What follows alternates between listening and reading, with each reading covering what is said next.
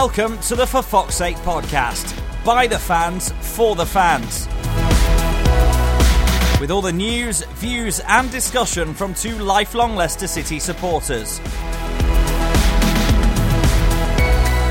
It's your show, so get in contact, make yourselves heard. What's your opinion?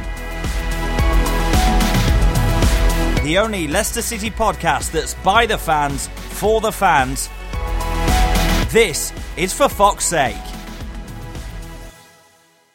Hello and welcome to episode 54 of For Fox's Sake. My name is Rob Hayes. Joining me via various different technological means is Pete Selby. We're in different cities, but we're not going to let that stop us catching up on what's been an eventful 10 days or so at Leicester City. How are you, Pete? I am fine, Rob. Are you receiving loud and clear? Tango, Roger, over. Loud and clear across the various different airwaves, yeah. If only people knew how much effort it took to actually do this, then they still probably wouldn't be appreciative. Anyway, what a week or so it's been. I mean, we've not actually done a podcast since, I think it was the defeat to, or the draw against, I can't remember, it's so long ago. There's so much happened since. I suppose the best place to start is with the last game, which was Bournemouth away.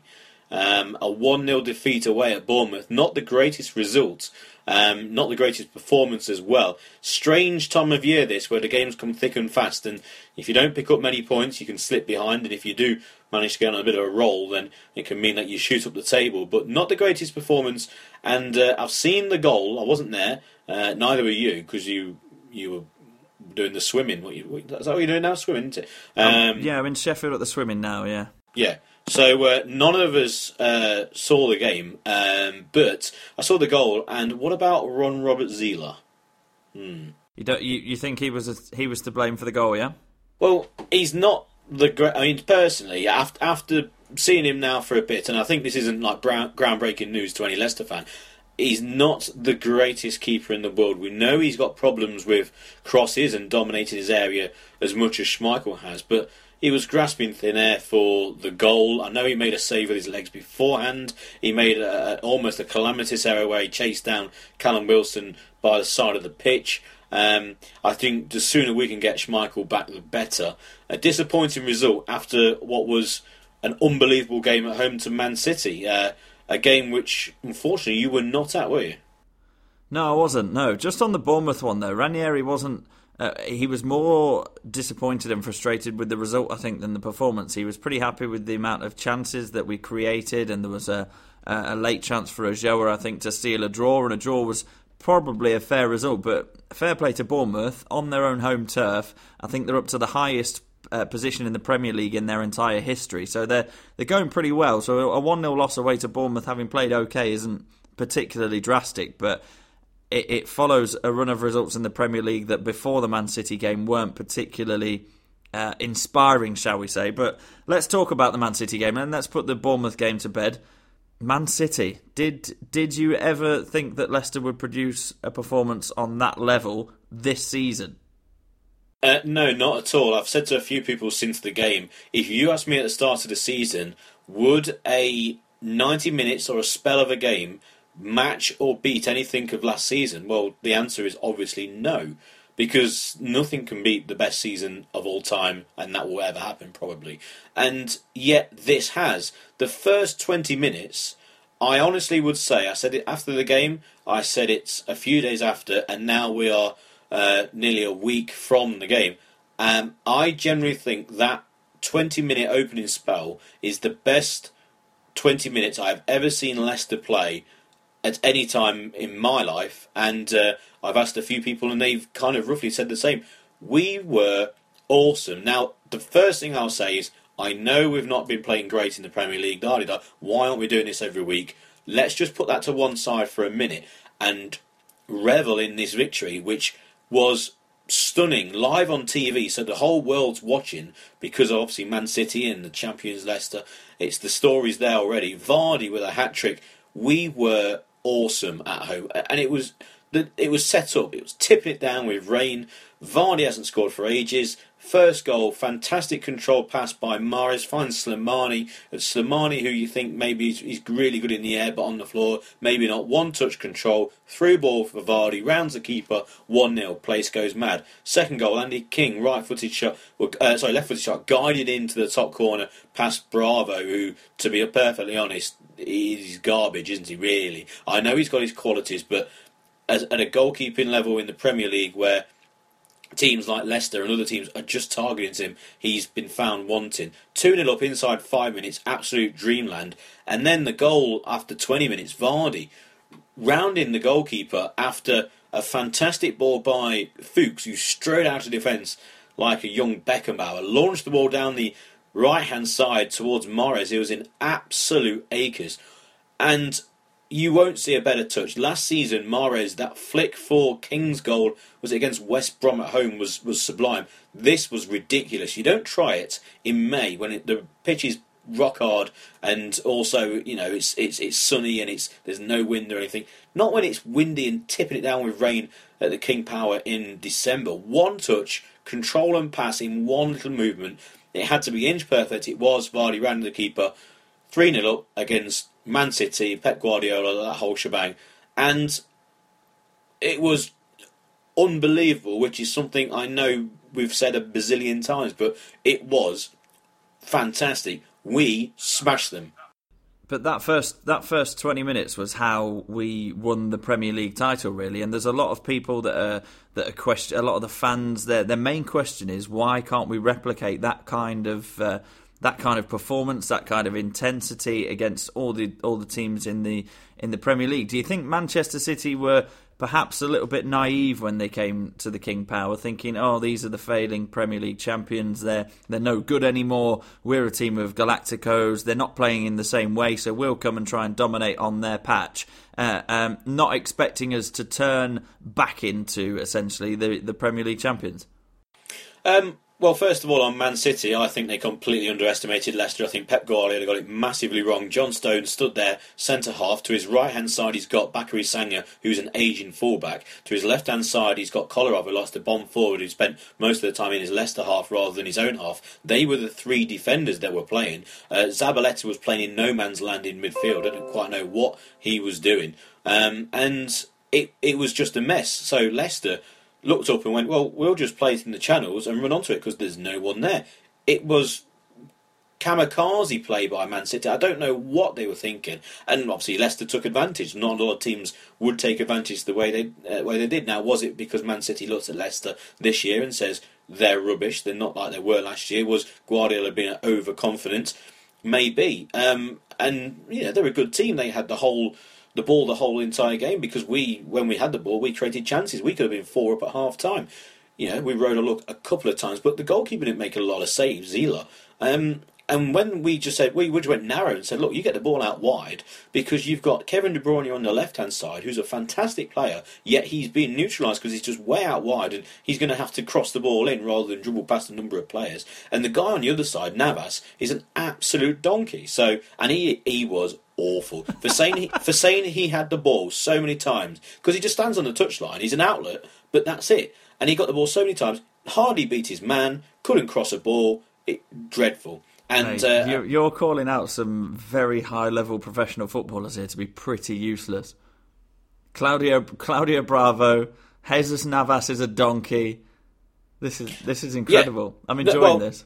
Navas was dreadful, and the reason I'm saying he's dreadful because he had the ball so much because he was standing out wide, and Leicester went, okay, we'll stay narrow, you get the ball and try and do something because we know that you can't. You are rubbish. The guy on the other side, De Bruyne, is a fantastic player, wasted out wide. No idea why they didn't play Sterling out wide, who looked dangerous when he came on, and then moved De Bruyne inside behind the ineffective forward Iheanacho.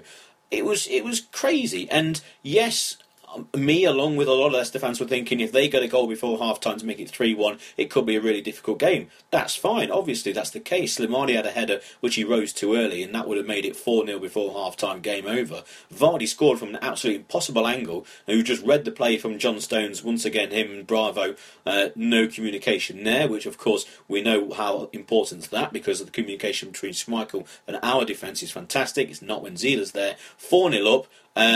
And granted, they scored 2 goals later on, a free kick, which, again, as soon as he steps up, you're thinking this is in the back of the net because of the goalkeeper. And I know Schmeichel doesn't cover himself in a lot of glory when it comes to long-range free kicks as well. And Nolito scored when our players were on their feet. Now, to respond to the first question, why they don't do this every week, is because our players are human. Should they? Yes. Are they underperforming in the Premier League? Yes. But have they just come off a massive high, and do they find it difficult to get to that 100% instead of the 95 that they're putting in?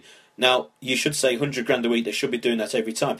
Yeah, these are professional footballers. If every single team did that all the time, then the league would look really different. And it's a hard argument to try and defend players who earn so much money, because that's essentially what people always come back to. Is it their fault? No, it's the way that the game is. But the fact that they're all, earning a lot more money than they were, should they be putting the effort in? Yes. But is it going to be a season when we are going to beat big teams in these fantastic games and then lose away at the likes of Bournemouth, who are very good at home, and look at West Brom after they beat us. They've gone on a massive run. So things are fine. Granted, we're still near the bottom of the league than the top. But that performance against Man City is a highlight of the season. In fact, I walked away from that game going, I'm not entirely bothered about what's happened in the league so far, because that was not just a highlight of the season, that's a highlight of supporting Leicester.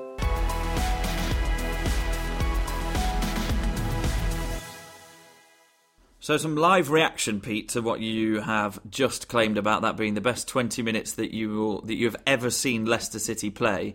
I'm recording my end of the podcast in a room with Stephen Jameson, who hosted the Copped It episode, I believe, where he's a Liverpool fan and he's a colleague of ours who stepped in when we were unable to do the podcast. He is absolutely incredulous at the fact that you think that's the best 20 minutes you've ever seen Leicester play. Said, were you watching last season? Please could you justify your bold statement, Mr. Selby?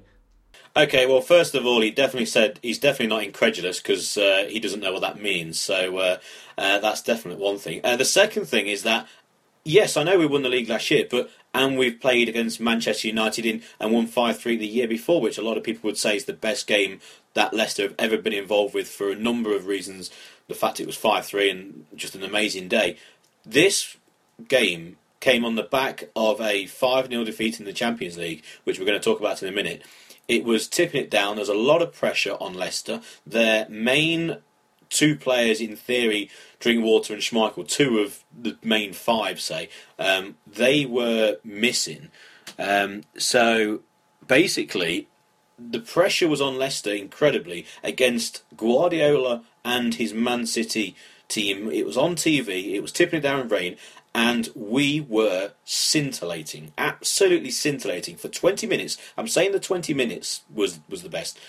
It was unbelievable. It was classic Leicester. It was quick counter-attack football. The goals, all 3 of the first 3 goals, were all superb, absolutely superb. You can look at the pass, the touch, the finish, and it was just peak Leicester. Leicester peaked at that second.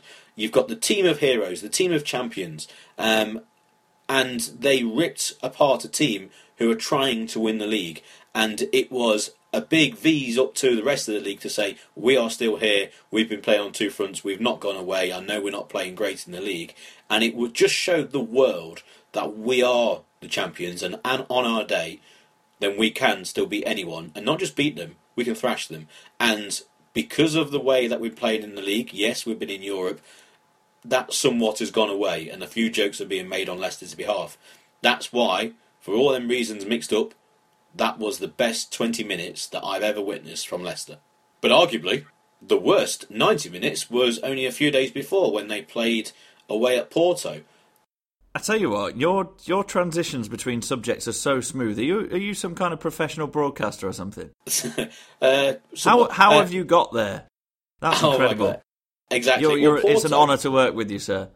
Oh dear. Yeah. No, let's talk about that because a lot of people, part of the Champions League fun, if you like, is booking the away days to different countries and seeing new places, and you yourself did it for Copenhagen. A lot of Leicester fans went to Portugal, went to Porto for the last group game. Most of them will, I would say probably all of them have booked their tickets before they knew that there wouldn't be anything riding on the game. We'd won the group already.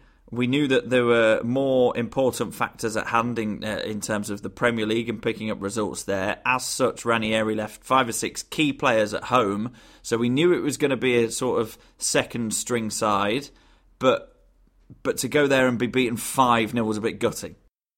It was gutting. It was almost like the perfect storm in terms of not being a disaster, basically. If you were one of them fans who, I feel ever so sorry for you, because that was the big trip, weren't it? Porto away, the big club, the big ground, and unfortunately nothing was resting on that game from a supporter's point of view in a way of it being a contest. Obviously, we all like the fact that Leicester have already won the group.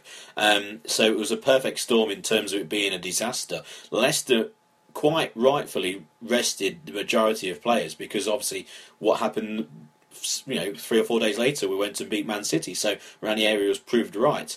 First of all, I think Ranieri comes out of this with a lot of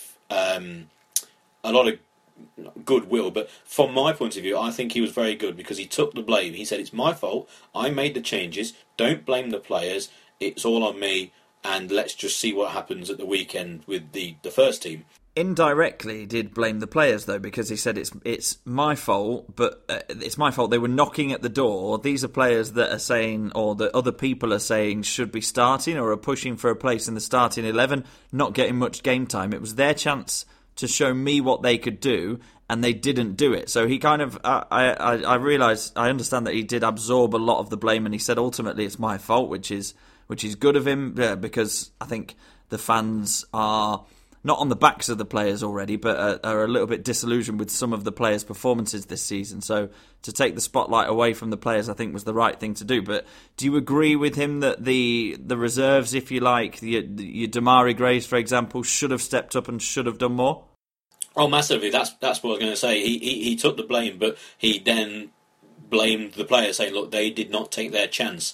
Now, first of all, we all have had players who played for Leicester in the past who maybe didn't start very well, Kante last year, and then maybe grown into a first-team player. Others have started like a train and then faded away. So I'm not saying that every single one of these players has ruined their Leicester career, but it's not the skill factor that was missing, it was the effort.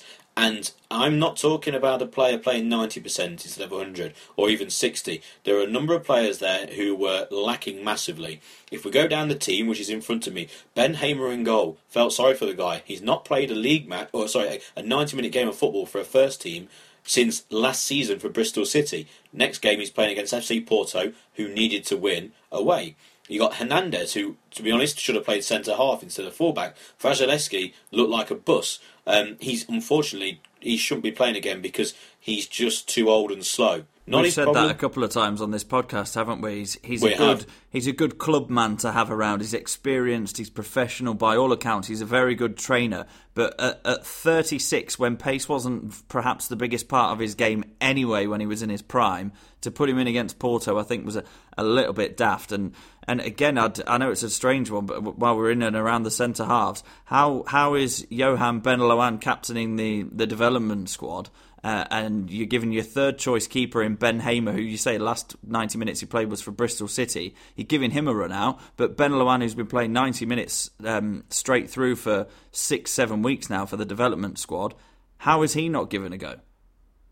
No idea. There's got to be something behind the scenes. But Vasilevsky, whether it was something in his contract, whether it was something that, look, mate, you've been brilliant for the club, so behind the scenes we'll give you this chance. Wes Morgan was heroic in trying to cover the entire defence. Ben Chilwell, I know he might turn into a decent player. I'm not being funny. The guy didn't look like he could kick a ball. He was a child lost on the field. He was running around in circles in his own penalty area. He was chasing the ball, not marking players. He wasn't tracking runs. He looked like he'd never kicked a ball in his life.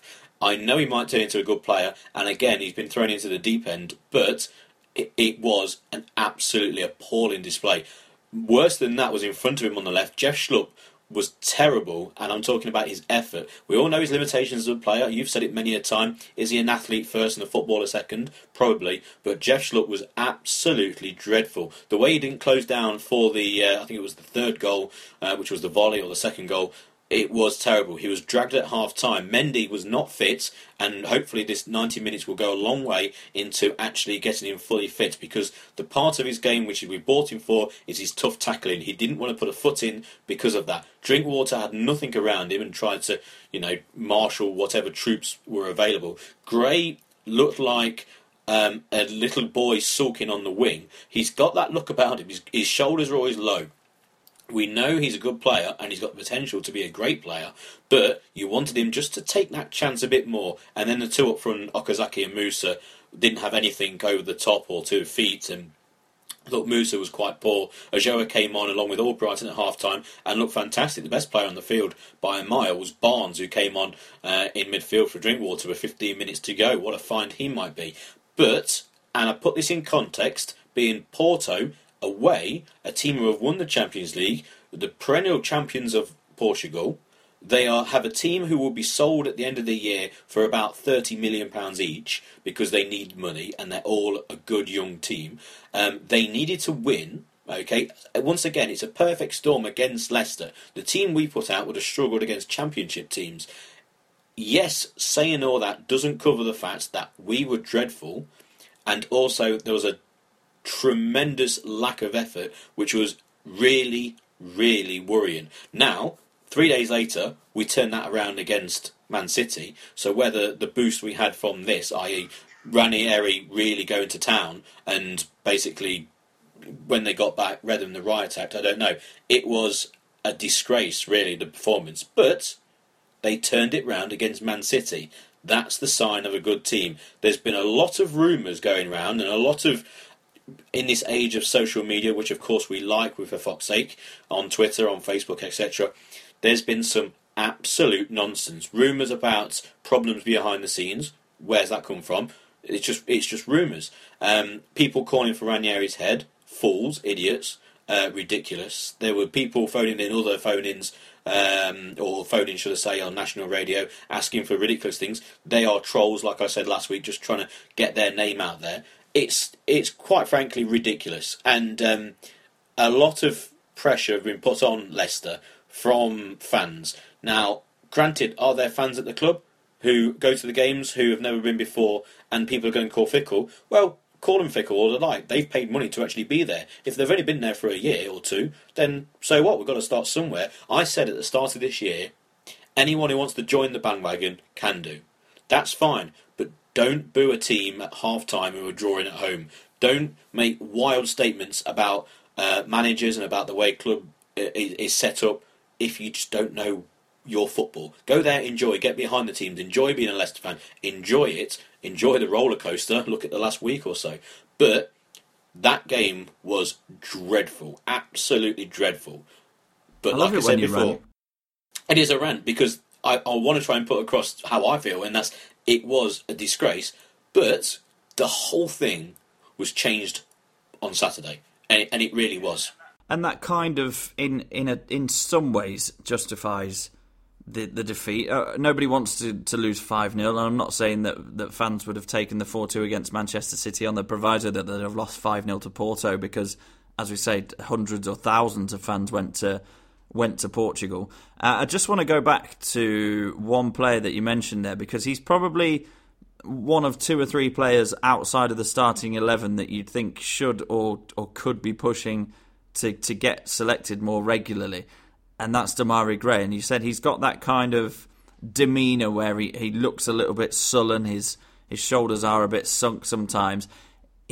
For me, I think from the way you got the best out of him at Birmingham City is by playing him week in, week out, and putting a bit of the focus on him and saying, look, you're the man that can create things, you're the man that can go and beat players, we've got a lot of faith in you. Here you are starting, show us what you can do. Yes, that's true, and he has shown us what he can do. I think you have to start by looking at his age. He's a young player, and he's still got a lot to learn in the game, and that's absolutely fine.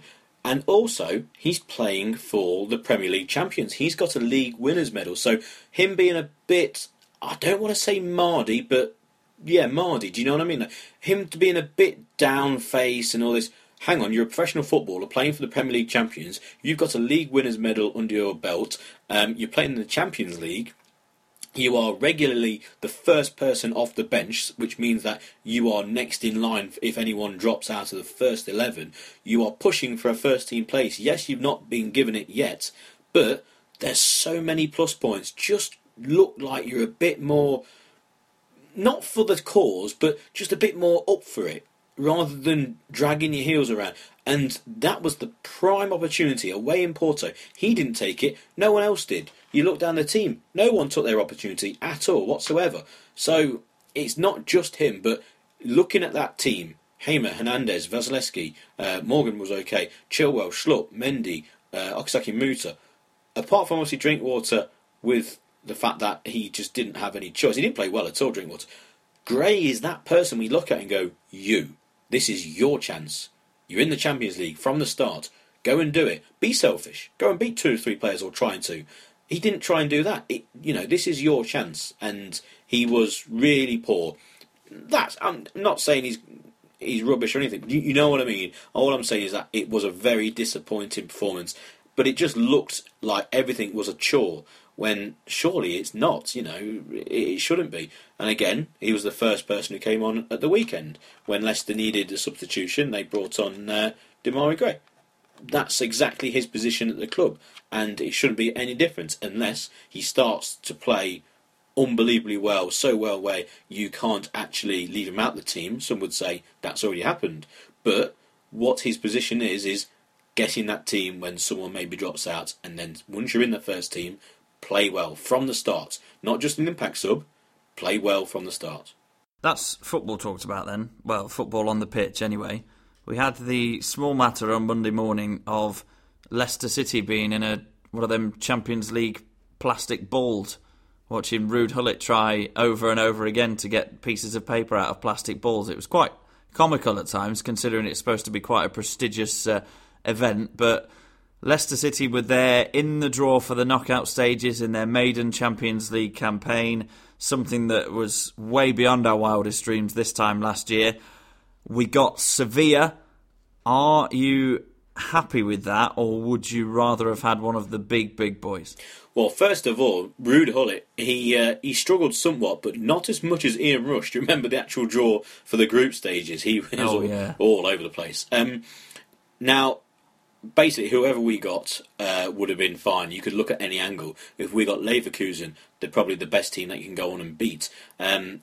If we got one of the real big boys, if we got Real Madrid or Bayern Munich or PSG, then there's your glamour tie. Now, I was all for the glamour. I wanted to go to Munich, say. I thought Bayern Munich would be a team that, we would have a very, very slight chance of beating. But it would have been a big glamour tie. I think overall I'm quite happy. One, because it's a fabulous away day. Slightly awkward to get to, though. Looking at the flights, there's no real direct flights, so everyone's trying to go via Malaga or via Jerez or all sorts of different ways, and then hiring cars or trains and that. So it's maybe not as easy. There's going to be a lot of Brits abroad trying to drive on the right-hand side. It's a bit of a mess. I've got a few irons in the fire, but we'll come on to that in future episodes. Of course you have. I have. You're for fuck's sake, Selby. You're going to charter a private plane, aren't you? No, not at all. There's a few irons in the fire, but we'll talk about that later on. But are you going to sail there? I'm not going to sail there. No, but anyway, But the one thing to say is, yes, it's a great tie, great place to go. Also, do we have a chance? Yes. Have we got more chance of beating them than other teams? Yes. Are they a fantastic European side? Yes. They have not lost a knockout game for the last 17 games. They've won the Europa League, 3 times on the bounce or something? A hat-trick of wins. Quite frankly, amazing. Yeah, they're a very, very capable European side, like you say, but there's a lot of fans maybe who go to the King Power or who follow Leicester quite closely but don't know an awful lot about football or European football, let's say, that would be thinking, we've got Sevilla. Who are they? I've never really heard of them. I know there's a place in Seville in Spain that makes oranges, grows oranges, whatever. But I think it's one that we need to be really, really wary of for the reasons that you just said there. They are fantastic at knockout European football. And I think, obviously, having the second leg at home is the advantage that's awarded to us by virtue of being group winners. But to go to Seville, I think to put ourselves in any kind of position, I think a good result would be to lose 2-0. I think they're that good, and I think then we just get it back to the King Power and see what we can do. I agree. I think anyone who knows their football knows how good a team they are. So when people turn around and say, it's not the Glamour tie, that's fine. Hand on heart, if we played Munich, we would have had a 1% chance. If we played Real Madrid, honestly, we would not. There would have been no chance. In my eyes, we would have had no chance at all. PSG, you don't know because they're a bit of a mess of a team, really. They've got some, and they play in the French league, which is not particularly competitive. True. And they are a very good team with fantastic players, but they are lacking somewhat this season. But I generally think if we played one of the real big teams, we would not have had a chance really at all, and it could be embarrassing away from home, and then you go into the home leg 5-0 down, and it's a bit of a non-event. For me, I completely agree about Seville. I think a good result over there is losing by a goal. If it's losing by 2 goals and we've got an away goal, all the more the better, because what we can do is we can try and smash them like we did Man City at home. We can just fly from the start and see what happens. End of the day, our mission in Europe was to try and get out of the group. We did it in some style, and we done it in the Leicester way. We were fantastic, and we're throwing a massive clanger at the end. That's who we are. And if you look back on this season, our Champions League, look what we've done. We've broken records left, right and centre, for good and for bad. And let's just go. We're all just going to go into this game with big smiles on our faces. So if it was Sevilla, if it was Munich, if it was Bayern Leverkusen, it doesn't matter. It's just amazing that we're in the conversation. And I'm pretty sure everyone was glued to the radios or to the TVs watching the draw. We were broadcasting it live, and it was just unbelievable, shouting out for every single team. Personally, my team I really wanted, actually, if you wanted to ask me, it was PSG, because I think we would have had a chance of beating one of the now giants of European football. PSG was the glamour tie that was perhaps slightly more doable than your Bayern Munich's, your Real Madrid's. Because they're a mess, and also what a great and easy away day it is, because it's basically next stop after London on the Midland Main Line. So get on a train, yeah. Exactly, you get on a train, you're there. So you think about these things. I say that, and when a few people turn around and say, you don't want to play them. No, if you're a football fan who can, if you're lucky enough to be able to go, then PSG would have been great, because it would have meant thousands of Leicester fans going and just enjoying the Champions League for what it is. I told everyone about the story of going to Copenhagen. I didn't have a ticket. I went with a few friends. We didn't have any tickets. We went ticketless, and we ended up getting into the ground in the home end. We'll be doing the same for Seville. So people listen to this. We don't get free entry for away games or anything from the club. Yes, we work for the club, broadcasting at the ground, but we don't get any special favours. I am as much as a fan as everyone else, so I'm in the same boat ticket-wise. Seville, I'll be going there just for the laugh and to just enjoy the atmosphere and enjoy a run in Europe that may never happen again. So enjoy. I think it's a great draw. Absolutely fantastic. I would have said that about any team, though. But that is all in the future. We can look forward to that. Let's just get a few more points in the league, so we're not looking over our shoulders come February. That's the main thing. When we get round to that first leg away at Seville, we want to look round in the league and go, right, we may be 15th, we may be 14th, but we are 10 points off the relegation zone, or 9 points off the relegation zone. So realistically, we are clear. I'm under no illusion that we're going to finish mid-table or even mid to low table. That's fine. If we finish 17th or 7th, it doesn't matter. As long as what I want is just the pressure to be off the team, off the players, come the European game mid-Feb. Yeah, because the thing is, yes, the Champions League is a different entity to the Premier League. Yes, it's the last 16 of the best club competition in world football. But if you're embroiled in some kind of, not even a relegation scrap at that point, because there's still a couple of months to go of the league, but if you're looking very closely over your shoulder and you're sat 17th, 16th, just a couple of points above the relegation zone, you probably can't put as much into that last 16 game, because all of a sudden, yes, the Champions League is a massive thing, but the priority has to be sort of staying in the Premier League. So you can't treat those Champions League games as one-offs, as we kind of have in the group stages so far. If things continue on this kind of below par level, you're going in there with a slightly different mindset. You're thinking, oh, bloody hell, we could get relegated here. And all of a sudden, it takes away from the enjoyment of the tie for the players, the fans, everybody as well. And like you say, it puts on a lot of added pressure. It does, and I think we'll be fine. This weekend we've got Stoke City away from home, and Arnautovic is missing. I think it's a great opportunity for Leicester. Hopefully Schmeichel's back. Hopefully Drinkwater's back. We'll wait and see, but that's a really good opportunity for Leicester to get something away from home, which they've not managed to do this year, and then we can go into the Christmas period on a little bit of a high, and again just keep on pulling away from that relegation zone. It's going to be a difficult game. Every game in the Premier League is. But hopefully by the time we come round to our next podcast, which will be the Christmas episode, then we can basically celebrate the fact that we are X amount of points clear of the relegation zone, looking forward to next season, to the new year, and basically doing a little bit of a review of 2016, which is not the worst thing to do. It's not, and it probably won't be the shortest of podcasts. No, it probably won't be. Well, there's a few things on the agenda for the Christmas podcast. If you've got any questions, then please send them through. We've got a few people who sent a few questions and bits and bobs through to forfox8podcast@gmail.com. Also via Twitter @FFSpod for Fox8 Podcast, FFSpod. Through Twitter, go on Facebook and search for Fox 8 Podcast, and you'll find all the details on there. We'll read some of the emails and tweets out next week on our Christmas podcast, because obviously we'll have quite a bit of time, and it'll be a bit more relaxed, and we'll also be in the same room, which will make it a lot easier.